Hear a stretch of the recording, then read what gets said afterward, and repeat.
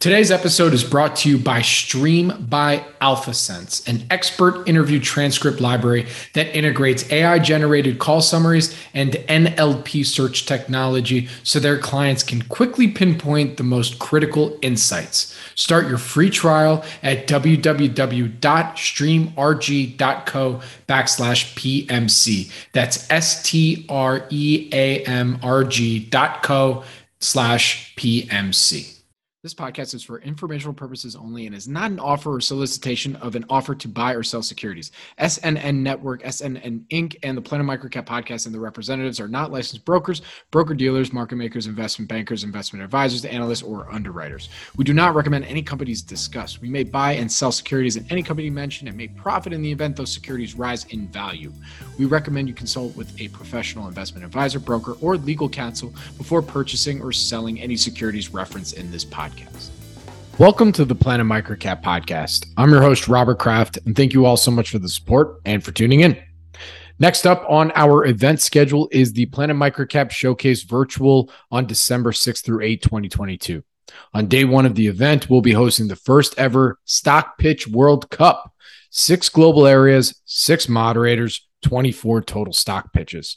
Joining us to moderate each special session is Maj Soueidan, representing the USA, Paul Andriola, representing Canada. By the way, happy Thanksgiving to all our friends up in Canada.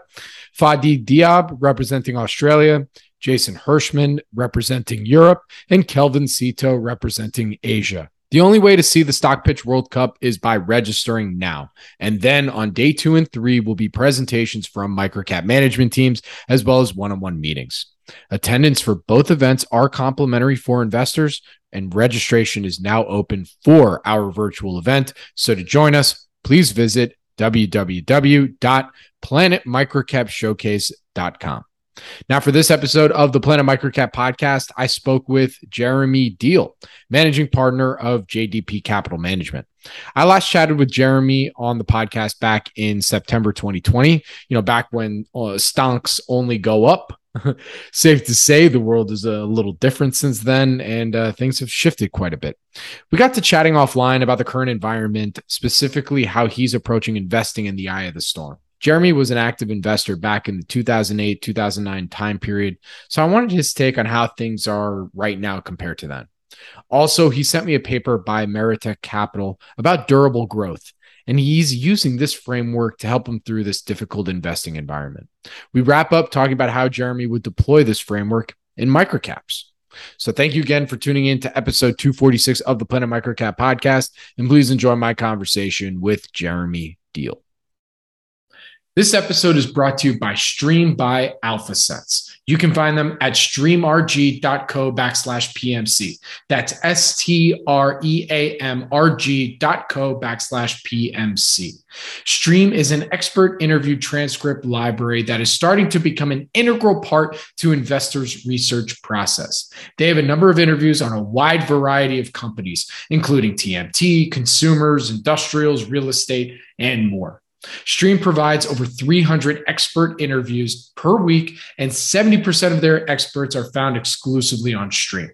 Stream is unlike any other transcript libraries. Stream integrates AI-generated call summaries and NLP search technology so their clients can quickly pinpoint the most critical insights. Stream's community of experts and thought leaders partner with Stream to build their professional brands and expand their industry influence. Right now, there are approximately 8,500 plus call transcripts available.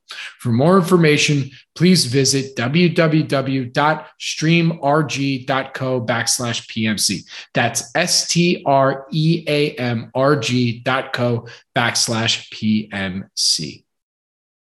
All right, Jeremy, great to have you back. Thank you for being here. How you doing, man? Hey, Robert, it's been a while. How's LA treating you?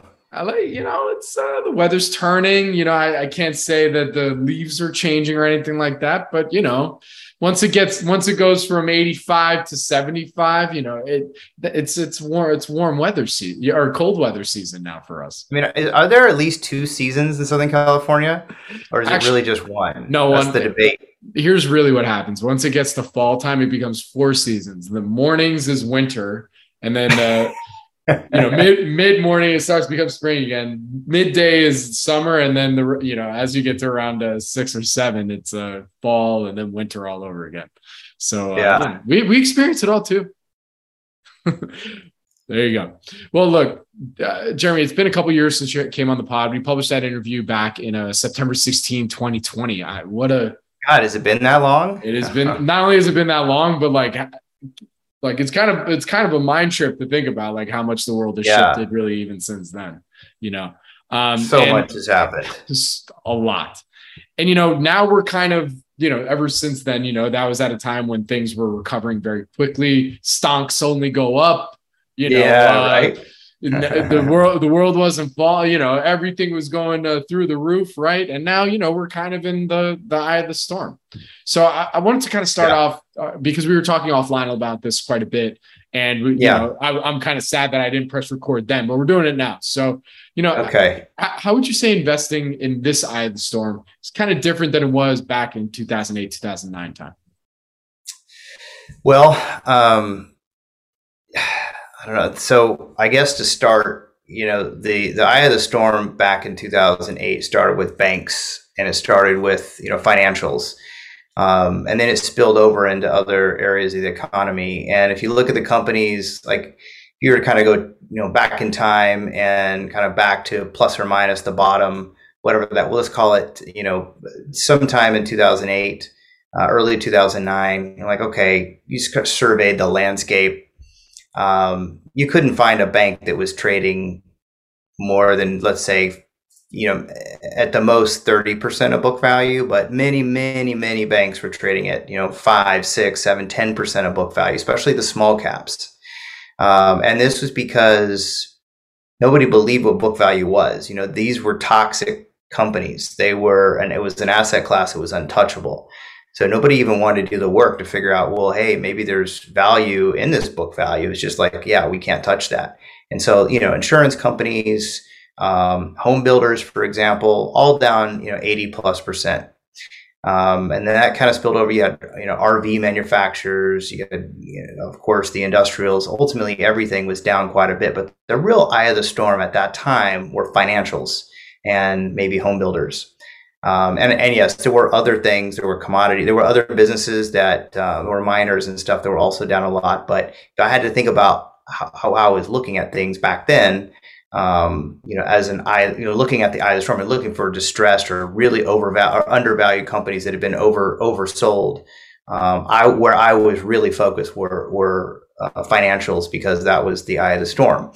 And again, it's kind of like technology businesses today. They're almost considered toxic. So today, when you survey the landscape, as we all know, the sell-off it was led by technology, and a lot of it was kind of what people call non-profitable tech. So for whatever reason, the business is just not, making a traditional profit.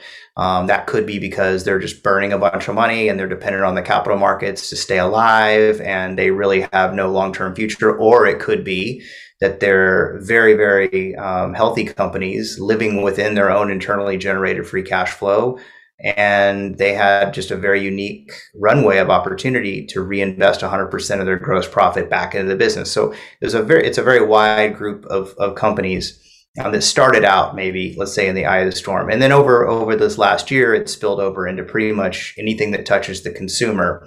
You could run a screen on the number of really cheap stocks or companies trading below 10 times earnings, or even less than 5 times EBIT.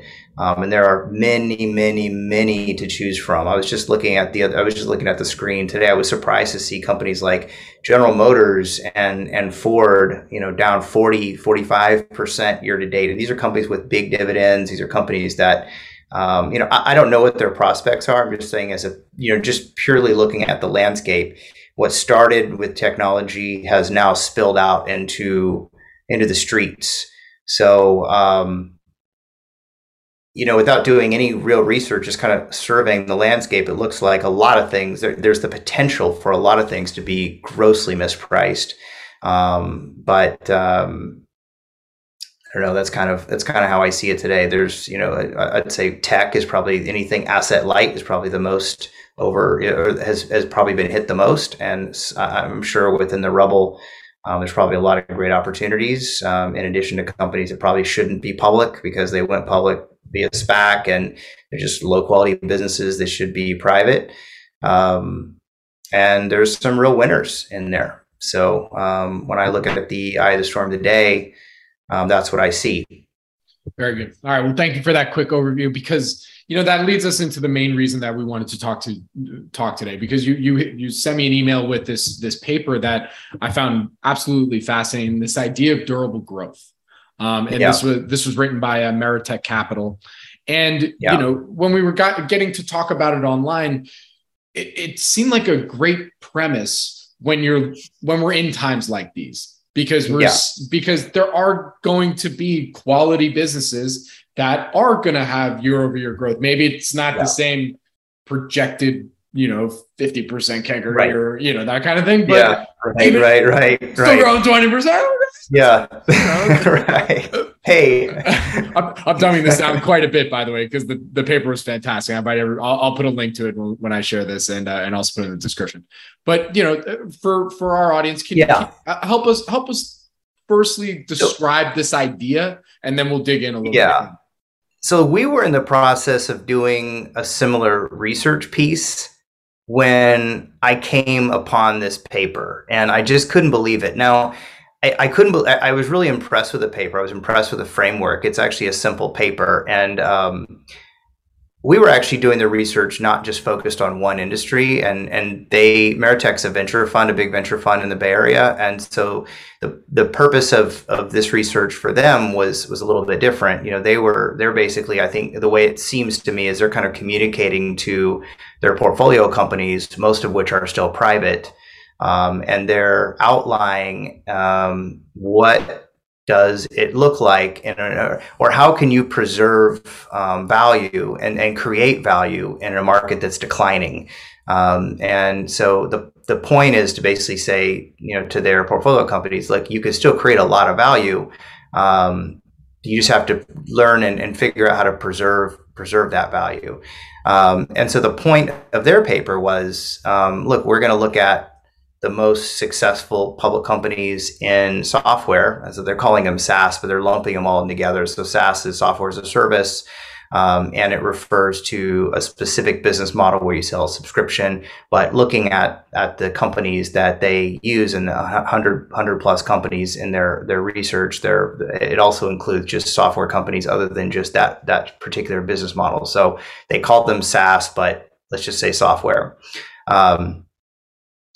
So I thought it was interesting. What they wanted to point out to their reader is that to achieve like the best returns long term, there's really only a few things that matter, and the most important thing is what they call durable growth. Now, we've done a lot of research on generally around this topic. We have, at the Survivor and Thriver Fund, we have kind of 4 components to what we look for in a business. And it's really around the ability of the business to continue to grow. It's around durability. We don't call it durable growth necessarily, but I thought that the way they put it together was really nice.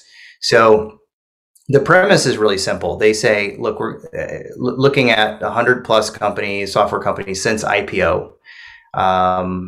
So some going back a really long time.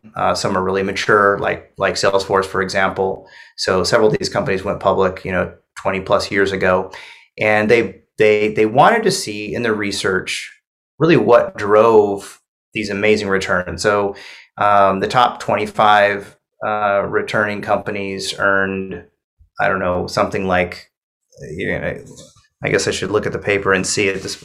It was something like 13.5x or so return on average. And they wanted to see, where did this return come from? Did this return come from growth? Did this return come from multiple expansion? What did it come from? And so their premise was, well, we're just going to basically look at these companies and see what are the components to the return. How fast did revenue grow? What was the multiple? What did the multiples look like when the company went public versus how they are today? And compare those two, net of dilution, so stock-based comp, and just kind of see where it all pans out. And in the end, their conclusion was that the rate of growth has nothing to do with the total return of a business over a long period of time. What matters is the durability of the growth. And I think that this is something that the market tends to miss, because it's really easy to look at a business and just put a multiple on it or say it's overvalued or undervalued based on historical accounting. But at the end of the day, what really drives value, and what they go to great lengths to show through their analysis, is the durability of the growth. So not necessarily the growth rate, or actually definitely not the growth rate, but the durability of the growth in general. So if you think about like the opposite of this, if I told you I owned a business that was declining and had no growth, so it was declining, it would be, maybe you could say, well, if it's alive for the next 3 years or 4 years, how much cash could we suck out of that business and discount that back and put some kind of hurdle rate on it? And maybe if you could wind it down net of fees, hey, that would be great. So that makes sense. But when it comes to the opposite, when it comes to a business with a really long runway, and maybe it's not high growth, but it's durable growth for a really long time, that intrinsic value, yes, it's unknown, but it's a very, very long, it's potentially a really large intrinsic value. And so that is what the paper points out as kind of the driver, is that ability to adapt, that ability to, it's what matters is the ability to adapt, the ability to control expenses, and the ability to preserve durable growth, not necessarily high growth. So again, super, super interesting. And again, we're talking about asset light businesses where they really have a lot more control over their G&A and their P&L than the businesses that were at the eye of the storm during the great financial crisis, like banks. I mean, banks can only fire so many people. I mean, their problems were more about the liabilities. And so as the paper points out, successful businesses, that are going to come out of this more successful than when they entered it, albeit maybe at a lower valuation, they actually have the opportunity to make many, many multiples on their money from even the starting point, by finding that balance, by being able to cut costs, but also preserve the moat that they have, or their competitive advantages that will allow them to continue growing for a long period of time. So Jeremy, would you say, is this concept new? I mean, No, I mean, if you look at, this is kind of what Berkshire Hathaway does. This is what Buffett has always done. I mean, the paper again talks about tech, but you could apply this to any business. I mean, you just take any business that you can think of, a traditional business that's been very, very successful over a long period of time. And I'm not talking about just because it's been alive for, as a public company for 30 years, but who has really crushed the S&P 500 over a 20 or 30 year period. JB Hunt, for example, is a company we've done a lot of work on. So this is an old trucking company. I mean, their returns have been incredible since the mid 80s. I mean, the CAGR on the stock is, I don't remember off the top, maybe it's 10,000% or something. It's unbelievable. So there's a lot of any successful company at the end of the day, it does need to continue to grow. Just keeping up with inflation isn't really good enough. And so this has nothing to do with the size of the business. So whether you're a microcap or a mid cap or a mega cap, you need to be able to grow. And I think the paper points out that growth can decline substantially from initially it's 100% a year, 50% a year when the business is new and young, and it can go down to 15% or 20% and still create monster returns. And the reason the returns can be monstrous and outperform so big is because of the durability of that growth. It's just compounding. It's just compounding that revenue. And I think what the paper also points out is that if you give a business a long enough period of time, revenue is kind of encapsulates all the forces of financials over time, because a business can't stay public if it's just bleeding money, just dependent on the capital markets, just puking out shareholder value every quarter, every month. It's not going to stay public for 30 years. There's a level of sustainability that has to happen in a business, and ultimately that positive feedback loop is a result of profitability and growth. And that combination of profitability and growth. So, although the paper focuses on revenue as a metric, and I know a lot of maybe traditional investors would be like, yeah, but what about profitability?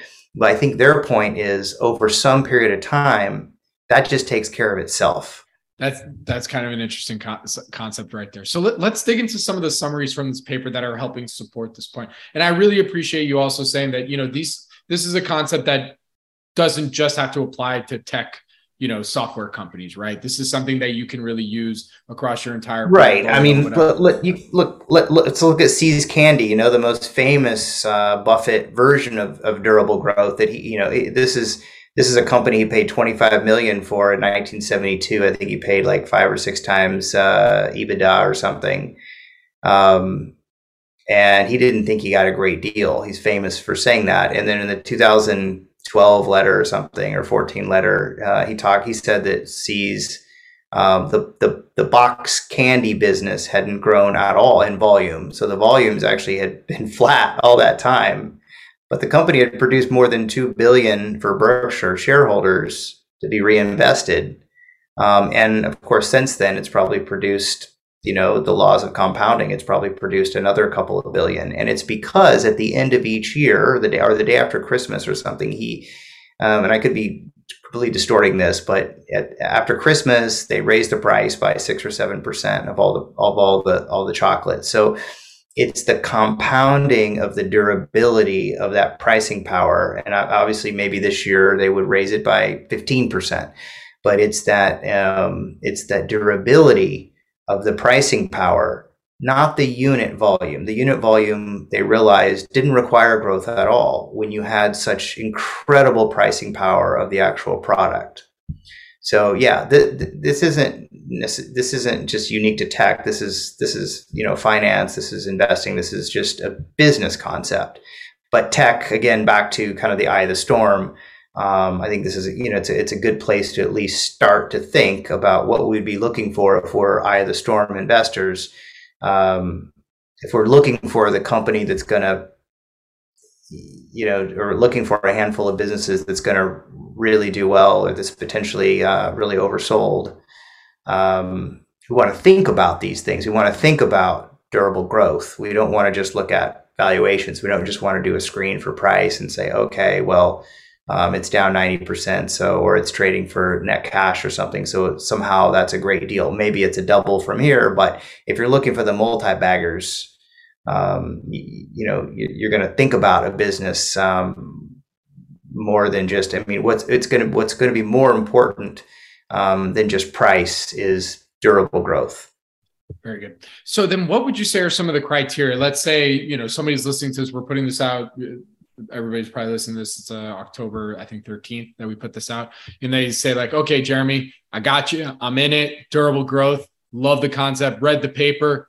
Great concept. Want to apply it. I want to make let's at a minimum, I want to screen out for what, maybe a swath of what quote unquote are durable growth companies. What are some of the criteria? Yeah. Well, the paper, has some interesting examples in here. If I can have the paper actually here.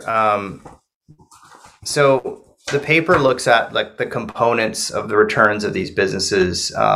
So what percentage was multiple expansion? Like I said, what percentage was based on durable growth net of dilution? And the overwhelming majority came from just revenue growth. But they point out, so I think the first thing to do is look at the history of success of some of the best examples and think about how were they successful and try to use that as a little bit of a filter or a lens by looking at other companies. And one of the more successful outliers, I guess, in this example is Salesforce. And Salesforce was a company, I definitely didn't follow it back then, but according to this, this company was growing at 50+% a year before the financial crisis. And that revenue growth was cut down to 20% or something during the financial crisis. They laid off staff. They were able to hold their margins steady, and they were able to maintain market share initially, and then start growing market share. So I think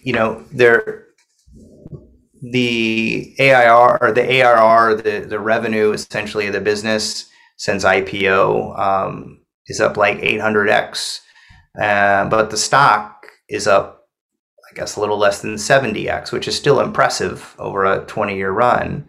But the value that was created was not due to necessarily the continuation of the growth in the revenue. I don't think you could predict that. I don't think you could ever just look at a company and be like, yeah, it has to grow at, I predict that it's going to grow at 25% a year, 30% a year.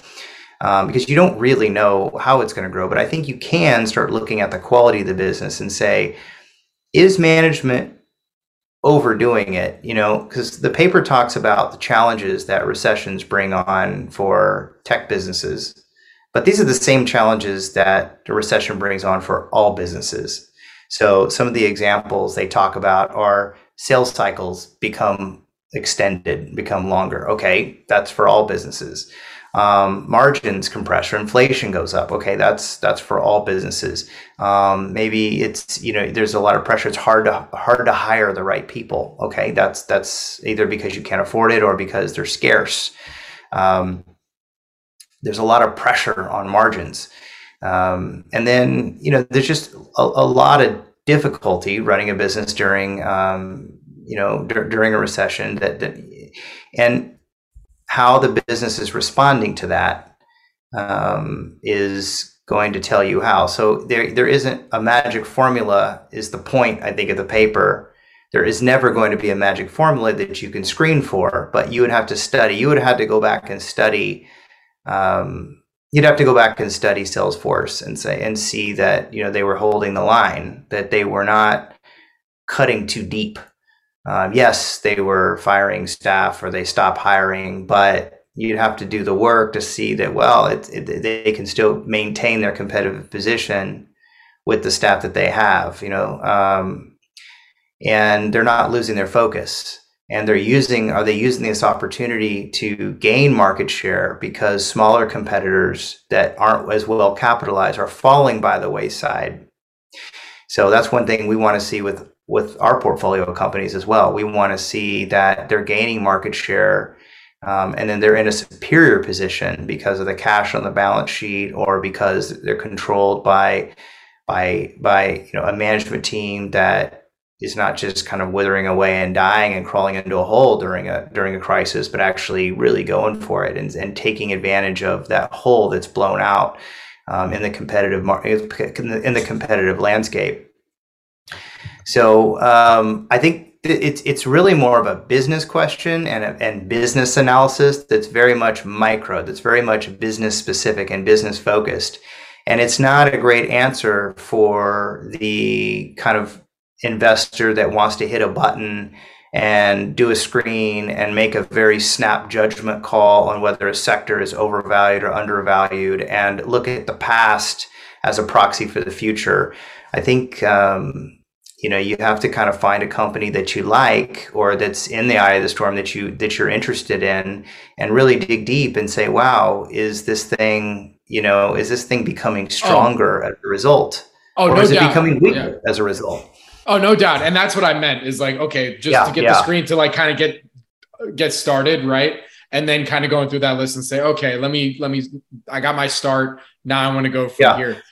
So like, and on that point, I mean, obviously, you want to listen to conference calls and hear kind of any kind of media that these companies are probably doing. So what are some indicators from either conference calls, transcripts, or interviews with me that are some things maybe you would want to really hear from management teams when it comes to like, okay, this is kind of what I want to at least from one side of things, at least what you want to hear. Obviously, then there's execution, but at least what you want to hear.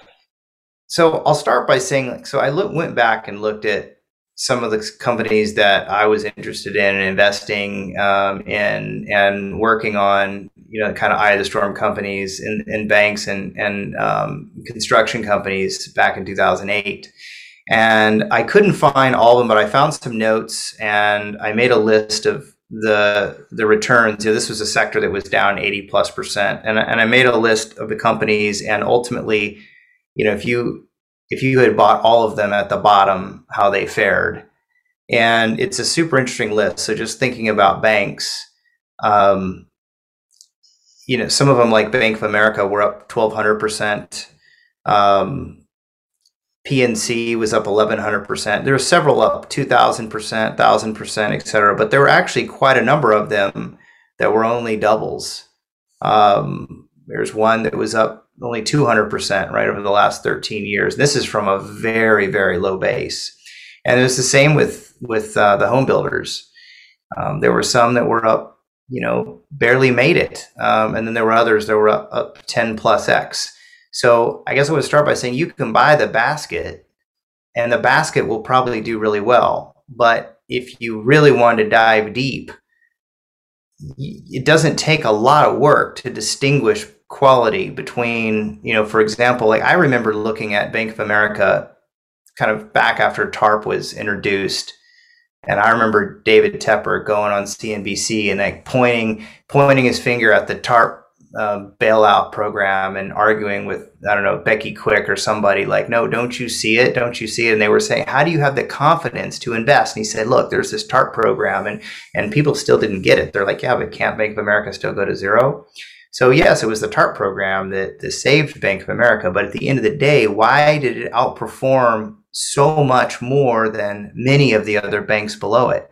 Well, it's because it was the quality of the business, and it was the quality of the management team and how aggressive they were at cutting costs and waking up and saying, like, we don't need as many stores, for example. One of the first things they did is they set out on a multiple, 2 or 3 year period of just closing down branches. And the second thing they did is they turned every single consumer-facing employee into basically a salesperson. So we don't need any fat. So they trimmed the company down. They focused on wealth management, so high return businesses that weren't as dependent on lending, because I think they knew they weren't going to be as aggressive in lending going forward.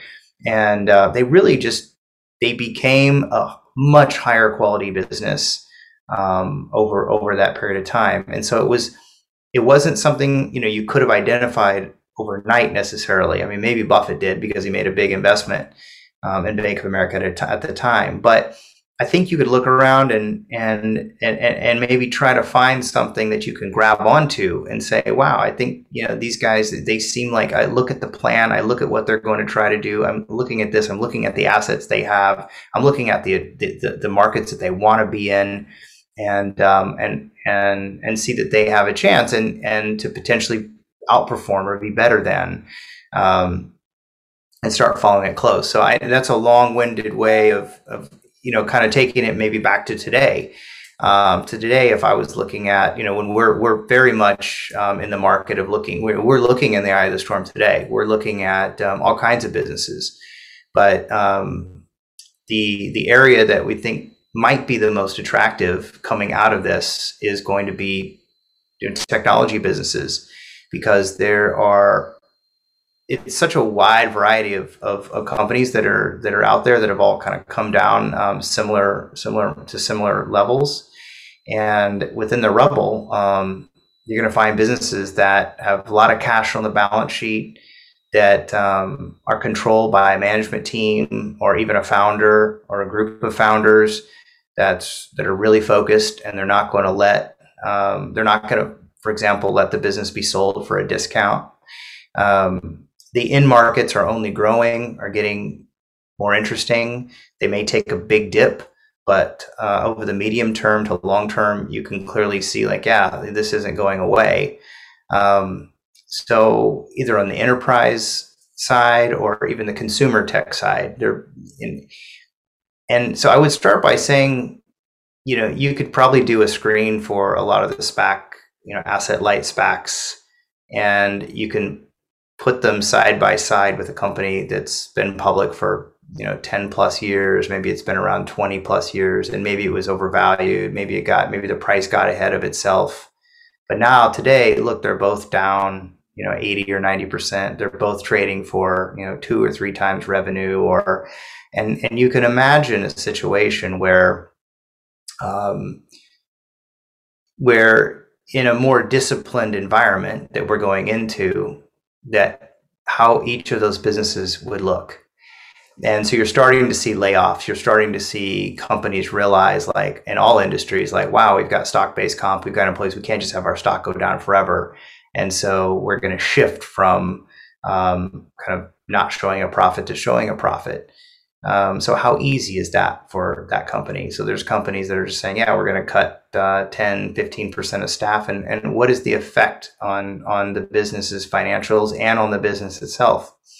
So these are the questions I would be asking. There are businesses that can't support a 15% reduction in their staff necessarily overnight. There are businesses that can, that were just bloated, but they're wonderful businesses. Software businesses that were just bloated because that was the thing to do. Just, hey, hire, Tom's friend. He's also a great engineer. Yeah, well, maybe we don't need that engineer anymore. That doesn't mean that the business is a terrible business. So thinking about businesses dynamically and one-off, more so than just taking a bird's eye view of like, hey, this is the multiple and the multiple needs to come down, and until we see GAAP profitability, we can't buy this thing, or until we see operating margins that are above X, then we can't buy this. But looking to see what is the business doing, like Bank of America was, if you kind of looked at the plan they laid out in 2009, it was very, very interesting. It was very drastic. In 2010, they really started a whole transformation of the bank. And I guess you could have looked up and said, hey, no, that's not, we're not going to bet on that. We're going to wait until after. But you could have looked at the things that they were doing and they were like, okay, we're going to close whatever thousands of branches. We're going to fire a bunch of people. Like, is it really that hard to handicap the execution risk around that? So we face something similar today with some businesses, at least some technology businesses, where it doesn't take a lot of imagination to see that, what the P&L would look like if they cut 10 or 15% of their staff. And a lot of them are in the process of doing that. Very good. So, listen, we're a microcap show here. We cover everything more or less with a lot of guests that we have on here. But how would you adjust this concept for, let's say, some of our microcap focused folks that are listening in right now? Right. And absolutely. So microcaps.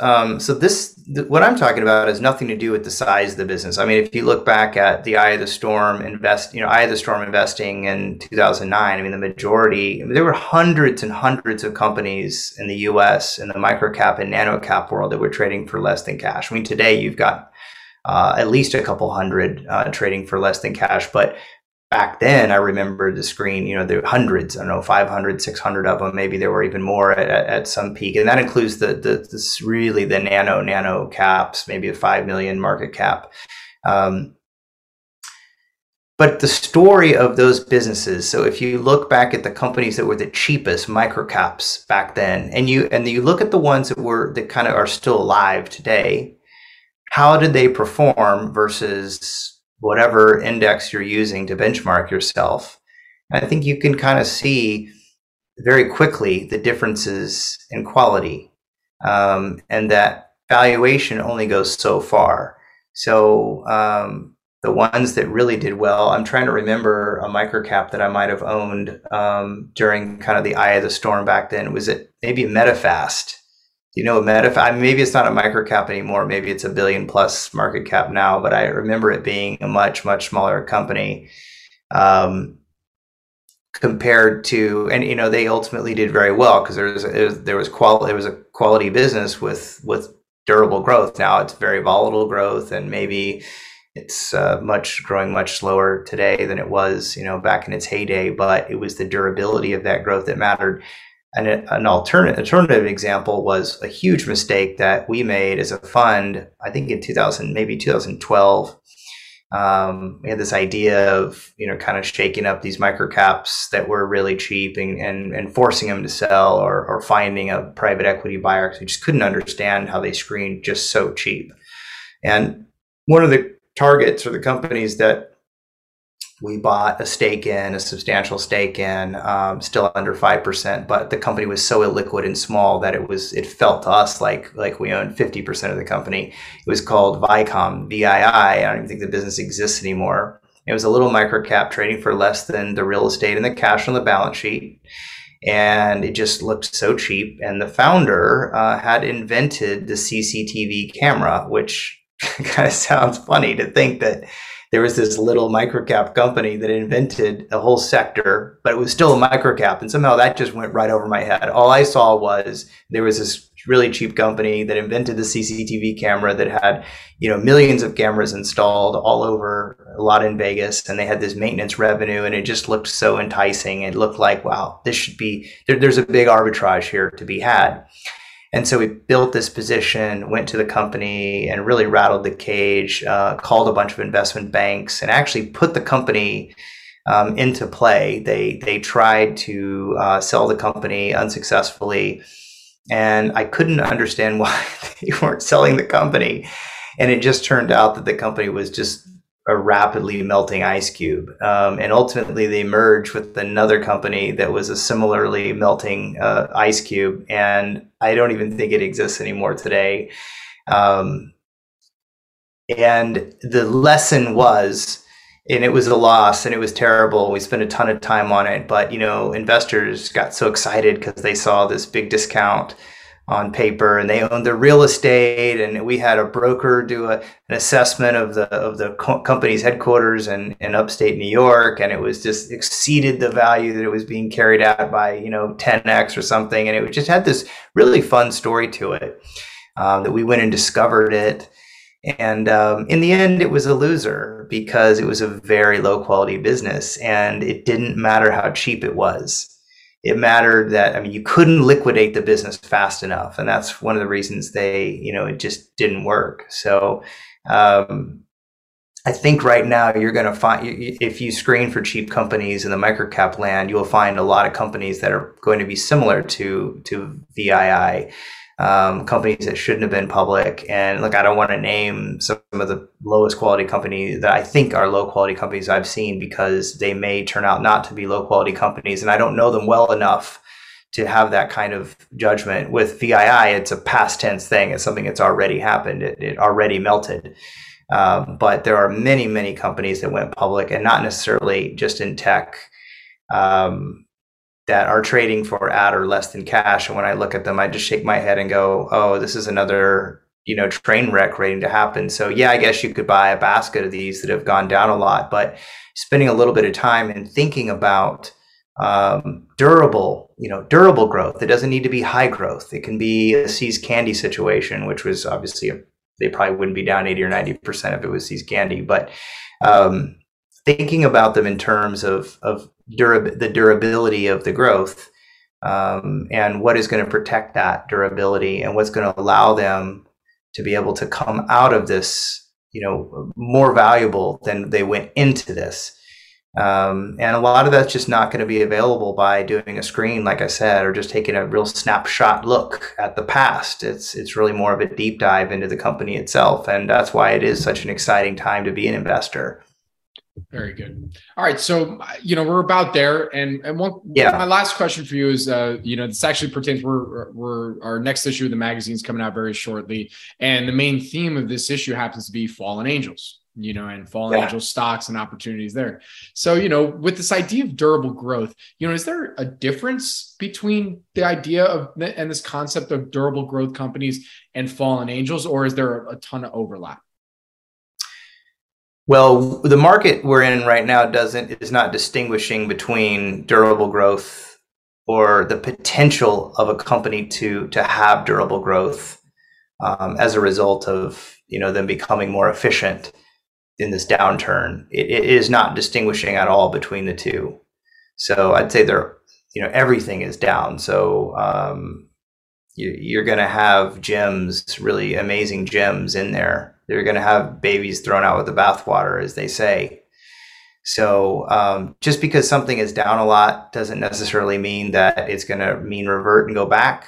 But I think there are many examples like this paper highlights of companies that are down a lot, that really are fallen angels, that will emerge stronger, that are repositioning themselves to emerge stronger and compete, albeit maybe at a lower growth rate, but that are positioning themselves to be stronger. And those, in fact, are the fallen angels, because they will come back, and they will come back much, much stronger, and probably make multiples. You'll probably be able to earn multiples on your money and recover everything, even from the peak. Because that's what this paper points out, is that if you bought the best companies during the financial crisis, you made this great return, but in the end, they ultimately became more valuable, much more valuable. They became incredible investments, even if you had bought them back at the peak time. And that's what's great. I mean, for all the overvalued .com stocks, you name them, the higher quality ones, ultimately, even if you had bought them at the absolute peak, Microsoft or Bookings, or they ultimately were great investments. You probably don't want to wait around. Most people weren't willing to wait around a decade or whatever to get their money back. But in the end, because they had durable growth, the money wasn't lost. Definitely. Absolutely. All right. Well, Jeremy, I think that's a great place to end it. Any final thoughts on this topic? What folks should, think about, maybe your parting thoughts before. Yeah. I mean, I'd say now is really the time to take a hard look at companies and try to distinguish between the long-term winners from this point going forward, and not try to get so caught up in just screening for prices, because you'll probably do well if you buy a basket of things that are down a lot over the next few years, but you'll probably do a lot better if you're able to just distinguish a little bit between quality and price. So it's not easy, but it's I guess what we love, and what all your viewers, including myself, it's what we live for. It's what we love. Amen. Amen to that. So from that perspective, it's a great time to be a public company investor.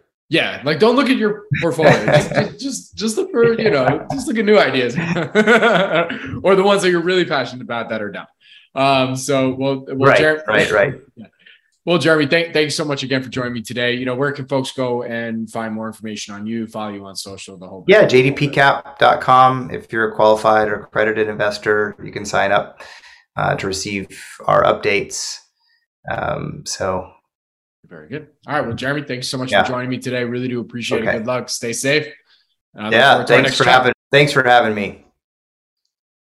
This podcast is for informational purposes only and is not an offer or solicitation of an offer to buy or sell securities. SNN Network, SNN Inc., and the Planet MicroCap podcast and the representatives are not licensed brokers, broker-dealers, market makers, investment bankers, investment advisors, analysts, or underwriters. We do not recommend any companies discussed. We may buy and sell securities in any company mentioned and may profit in the event those securities rise in value.